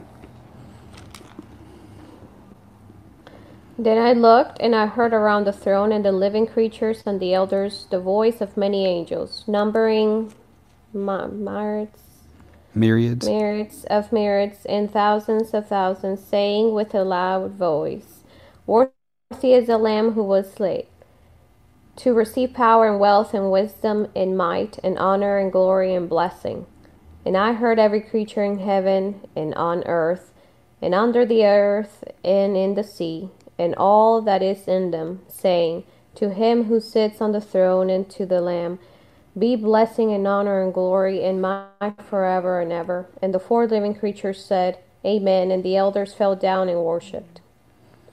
Come on, guys. Man, did you notice that he says, verse 13, every creature? In heaven. Guys, I've never saw it, but the Bible says the heavens declare the glory of God, that the birds sing. Mm-hmm. Everything declares, everything's singing and singing praises. The birds singing praises. But in heaven, literally every creature is worshiping. And he saw it. John said right there, every creature which is in heaven, on the earth, underneath the earth, and in the sea. And in the sea, all started praising him. Wow. Isn't that something? So that's the great assembly. It's everybody. The ones that are in heaven, those of us who are in the Spirit in Christ here, and the ones under the earth. Makes you wonder about under the earth, how they are they able to see these worship things while they're being tormented? Makes you wonder. Yeah. Anyways, wow. All right. So he goes on, and there's a lot of different things on here. We'll go to chapter 7. Chapter 7, verse 9. It says, After this, I beheld. Excuse me. And lo, a great multitude which no man could number, of all nations, kindreds, people, tongues. They stood before the throne and before the Lamb, clothed with white robes and palms in their hands, and cried with a loud voice, saying, Salvation to our God, which sitteth upon the throne, and unto the Lamb. And all the angels stood round about the throne, and about the elders and the 4 beasts, and fell before the throne on their faces, and worshipped God. So this is the crystal sea. It's not really like a sea, it's just larger than an ocean, a sea. I've heard people try to give dimensions to this. When they went to heaven, they saw it look like this, and I don't know how they did that, because, I saw dimensions, and I was like, things in heaven, like, it looks like this, but I didn't get to see all of it. All I saw is my face on it. I didn't have time to sit and look around while his presence, I was dead, like on the ground. And I did take a glimpse, though. It was like I was allowed to see this transparent. It was not just crystal, where it's just pure, crystal. There was shimmers of emerald and ruby and gold and diamond and down through it. Imagine, epoxy, whatever that epoxy that you put on a countertop. You can put, think if you took every emerald we have on Earth and just made it into small pieces, just enough for light to hit it and shine and put color throughout the epoxy, all the way through it. It's see-through. For example, they call it a sea of crystal, right? If it was perfectly see-through, it wouldn't look like a sea, because it would just be like it was an invisible floor. It would be flat. It would be see-through, but it looks like a sea because inside there was things to reflect light inside. It looked like water because the light was reflecting all through the ground. So imagine walking and you're just walking through reflected light everywhere, but you look down and it's anyway. Anyways, I ain't got time to go through all that. But guys, we're going to finish up here soon. But I want to read, it's just so amazing. They keep worshiping, and we just go on and on. You can go all the way through Revelation to the end, like Revelation 21. Let's go to Revelation 20.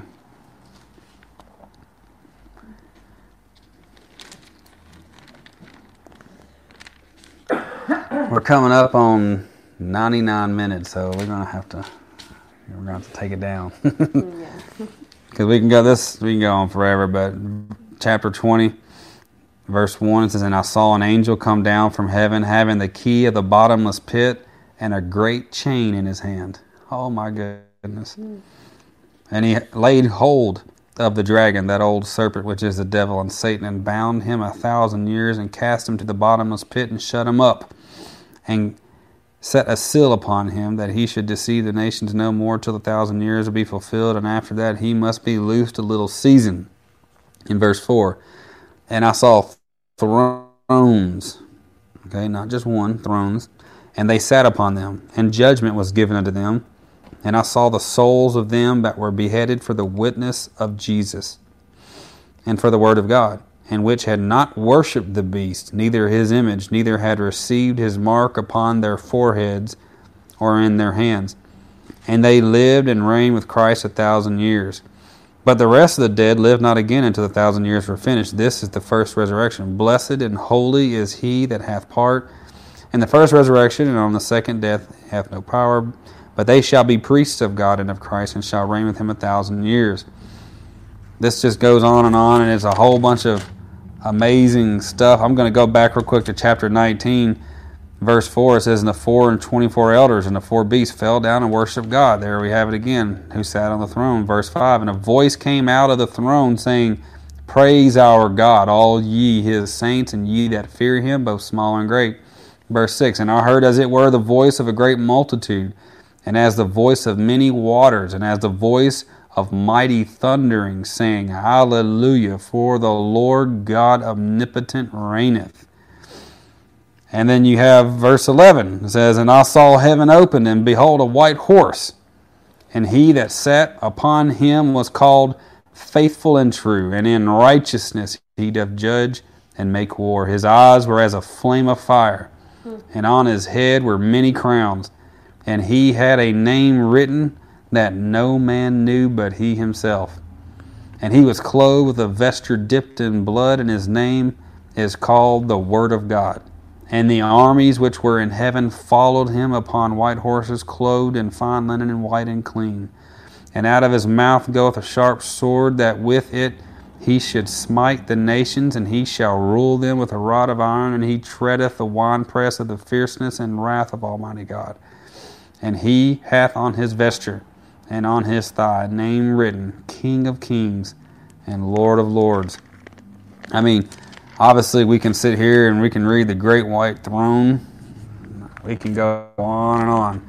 But guys, that's just a little bit. We could sit here, you could read all day things in the Bible that, you can look at Adam and Eve in the Garden of Eden. In the Garden of Eden, they walked with Jesus in the cool of the day. It said he walked with them. He taught them how to name all the animals. Adam and Eve, in the beginning, earth was created like heaven. He talked to the animals just like he can in heaven. Right? The trees worship, the trees, everything. Remember the serpent came and spoke to them? They could talk to the serpent. They didn't freak out. It was normal. Right? Right. They talked to the animals. Remember in Isaiah and all these different scriptures, it says the lion will lay down with the lamb. Right? And won't eat the lamb. Right. When on earth can a lion and a lamb get along? Yeah. He will eat that thing up Right. like he would Daniel. Sin. So, I guess, you have anything else you want to say? I'm just excited for everybody to read that book. It's a blessing, and more than the encounters that Brock had, it's a word of encouragement for the end of days. Right. It's like a call. Yeah. Like we have short times now, and it's a call just for everybody. We still have time to get before Him, to have a relationship with Him, and to just preach to others, not just for yourself, but everybody needs this word. You know, He's telling us He loves us so much. He's still giving us time to repent, to make it right. So, and that's the glory we're going to be having, you know, if we are obedient to Him. This book should give you multiple experiences or revelations or make things known that maybe were hidden to you before. That's a revelation. It should absolutely cause you at the end of that, during that book or at the end of it, Jesus should be the Lord of your life. Mm-hmm. And reading this book, I hope, and that's what we've been praying and working on to make sure that it is the life of God being transmitted from that book into your being. Maybe that's a new age way of saying it. But I'm just the best way I can put it in words, right? There is something when you read that it hits you because He is in you and you are in Him. And when you read this book, there's a few messages you might hear from the Lord, but one is this: you are one with Him, and He's there and you're here. But the Spirit of God is in both places, and it's like a window in your soul. Every time you call upon Jesus, you are talking to Him in heaven, and you know when He speaks to you, can't you hear Him here? Isn't Jesus in heaven? Right? He's in heaven, but the Spirit of God is in you. But how can you hear Him? He's in heaven. It's the Spirit of God. So why can't we believe that as soon as we talk, He hears us in heaven? You know? And it's going to birth some confidence in you, number one, to stand for truth all the way through these perilous times that we have. And I pray everybody and their mama can get this book and read it. Okay? I'm going to give it to everybody I know in terms of family. Got a lot of people, but everyone in my family, I'm going to give it to them as a Christmas present and say, hey, you don't have any time left, but read this book and maybe you'll experience. I can't wait to give it to people who don't know Jesus. Because, you know, a lot of people these days are so excited about all the movies and Disney and stuff. Everything's about magic. Everything's superheroes. Everything's about people having magical powers and superpowers. Mystical things and yeah, it's just everything twisted us, you know. And I would have never put it out there if, you know, Laura, my mom, and Daniel, if they read it, and you know, Daniel, if he would have read it and said, "Dad, this is so boring, I don't want it," I would have never even told y'all about it. But Daniel read it. It's not boring. It's very interesting. And he read it And quick. it's so detailed. Even if someone didn't believe him, it's so detailed they wouldn't. There's no possible way someone couldn't believe him. Our ultimate goal is for you to just feel God with the book. It's for you to learn in His Word that His Word is true, and He's just repeating through these experiences exactly what He's always said. and we want to add some illustrations to the book later on, but we just want to release it. While we The still content can. is more powerful than anything else, but it'll be nice for the kids, and to have illustrations and like a visual of Yeah. what Brock saw. But I think it'd be good to do some kid books with some it. kid books, it's just some thoughts we've had. It'll be nice, but it's very easy to read.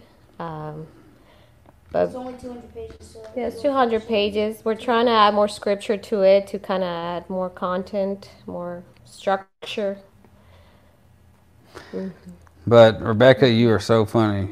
She said she get a What? autograph book of it. That is funny. Oh my gosh! I'll sign as many books. I don't care. Or give a note to family members if you want to. Well, when Brock had these experiences a year ago, it was exactly during Christmas. It was January, after right? Christmas. We still had the tree up. That's why I remember. Yeah, that's what the intro starts with. Y'all are trying to decide whether y'all should get the tree out or not. That's right. So, But it was tough on Brock to start writing, because he's like, how can I describe this? How can I describe this experience? yeah. Like, what's the end result of all this, Lord? And he kept having confirmation of the Lord. You have to write this. This is for my people. You cannot just keep it to yourself. And as you can tell, you get kind of nervous when you start writing a vision Yeah. or a dream or an encounter, because of what the NAR people have done up there, and all these different people in church have made big deals about it. Any vision, I'll end with this. Any vision, experience of God or anything does not cause you to interpret the word differently. Okay? Now, interpret, what I mean is, you don't change the word to line up with your vision.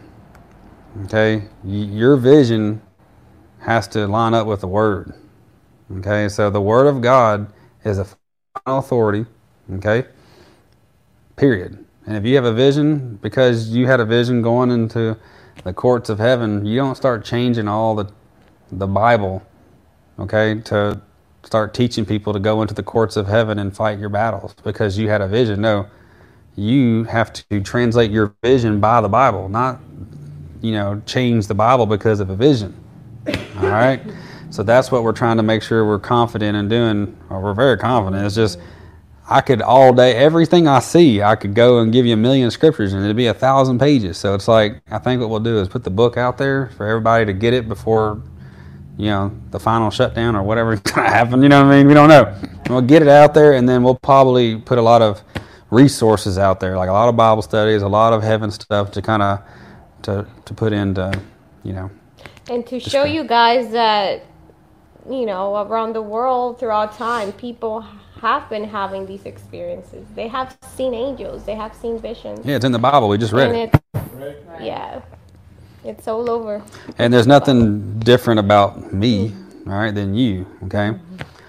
Obviously, anybody can see heaven. Matter of fact, you are privileged to read the Bible and see many different men's vision of heaven first. If you don't have your own vision of heaven, you have many different men's vision. And Jesus told Thomas, he said, blessed are those who believe and haven't seen. You're more blessed than those who have seen. And the beauty of it is there's enough people on earth right now that have books out there about heaven. I'm not the only one. But I could sit here, I would rather tell people in person, but I can tell you right now, that's hard. I can't tell you this thing thousands of times. I've only said it this is the 4th time I've talked about heaven in a year. The 4th time. That's why I put it in a book, so I can get it done once and for all, and everybody can read it, and then there you go. Everybody can give it to their kids, and I'm expecting a lot of souls to be saved through this book, guys. It's not about me. I can tell you right now, that book should absolutely have people on their knees repenting. Yeah. You can't see God, and then you're gonna fall down and say, woe is me. I mean, you should be like, oh my gosh, I am a sinner and I need to make him king of every part of my life, okay? All right. Well, we love everybody out there. I guess my mom being the publisher that she is, we'll probably do something where we can sign books or whatever Mom tells me to do, I'm going to do. Yes, like Mother. My first time doing Tell me what to do and I'll do it. But we'll do a lot of stuff and take a lot of questions and everything. All right. Oh, we love you guys. And we'll pray and we'll get on out of here. All right. Anybody want to pray? Yeah, no? Will it be a quick prayer or a long prayer? You can do a quick prayer. It's okay. You want to pray?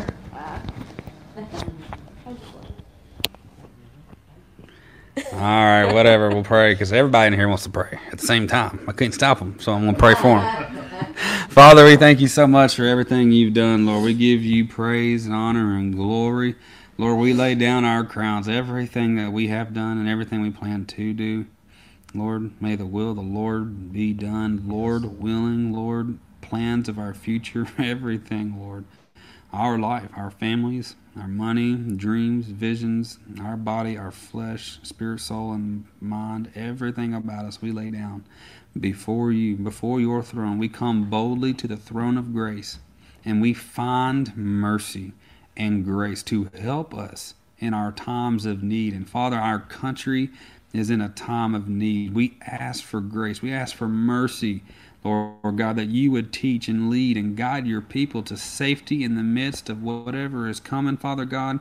We don't know, but we sense, Lord God, that the signs of the time, just like we see clouds and know a storm is coming, Lord, we know there is something coming on the world, on this country. We know your word has told us that great judgments will come, and Lord, whether it be now or in the future, we humble ourselves. We lay down our crowns. We lay down everything about us. We die to ourselves. We take up our cross. We follow you. We obey and we submit.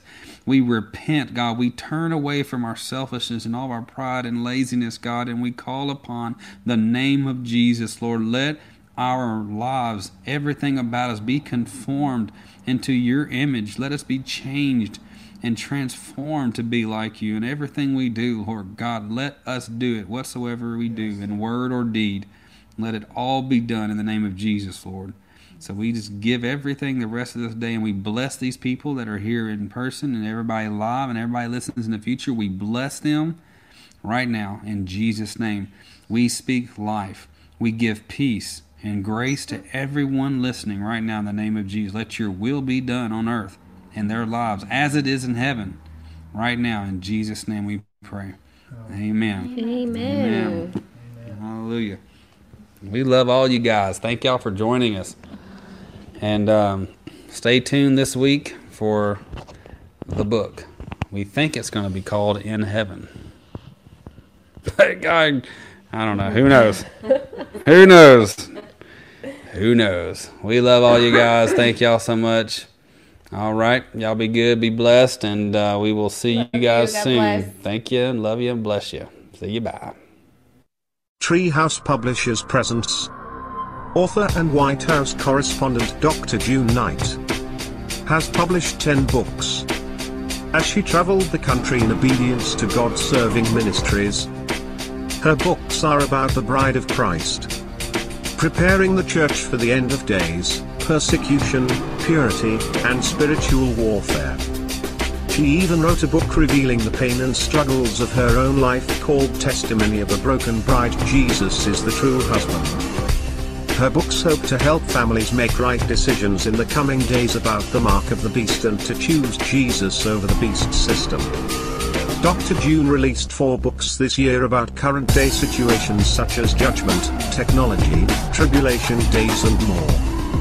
These 4 books released in April of 2020 after she left the White House and exposes what she knows about President Trump and the Antichrist agenda. These books reveal apostasy plus idolatry equals judgment and it's for the harvest. Dr. June reveals the great divide in the church in this hour due to the great deception.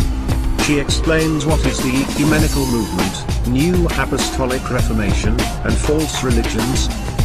Exposes the one world religion agenda. Dr. June exposes the new world order and satanic agenda. This book exposes the lie of the New Apostolic Reformation evangelicals who have surrounded the president and is partnering with the beast system. This book chronicles 40 days of repentance and casting down 40 idols in our nation and church. This book reveals the biblical pattern of judgment and the current judgment. What is the pattern of God's judgment? Why does he judge? What is my role in this? This book discusses, now that we know apostasy plus idolatry equals judgment, where do we go from here? How do we prepare? What do we look for? What about technology? The human implantation chip, etc. So purchase the American Quad books today before they shut them down. Be alert. Be informed. Be equipped for the war ahead. Or go to www.gotreehouse.org and purchase all 10 of Dr. June's books today on sale. If you are interested in writing a book, please go to treehousepublishers.com. Thank you.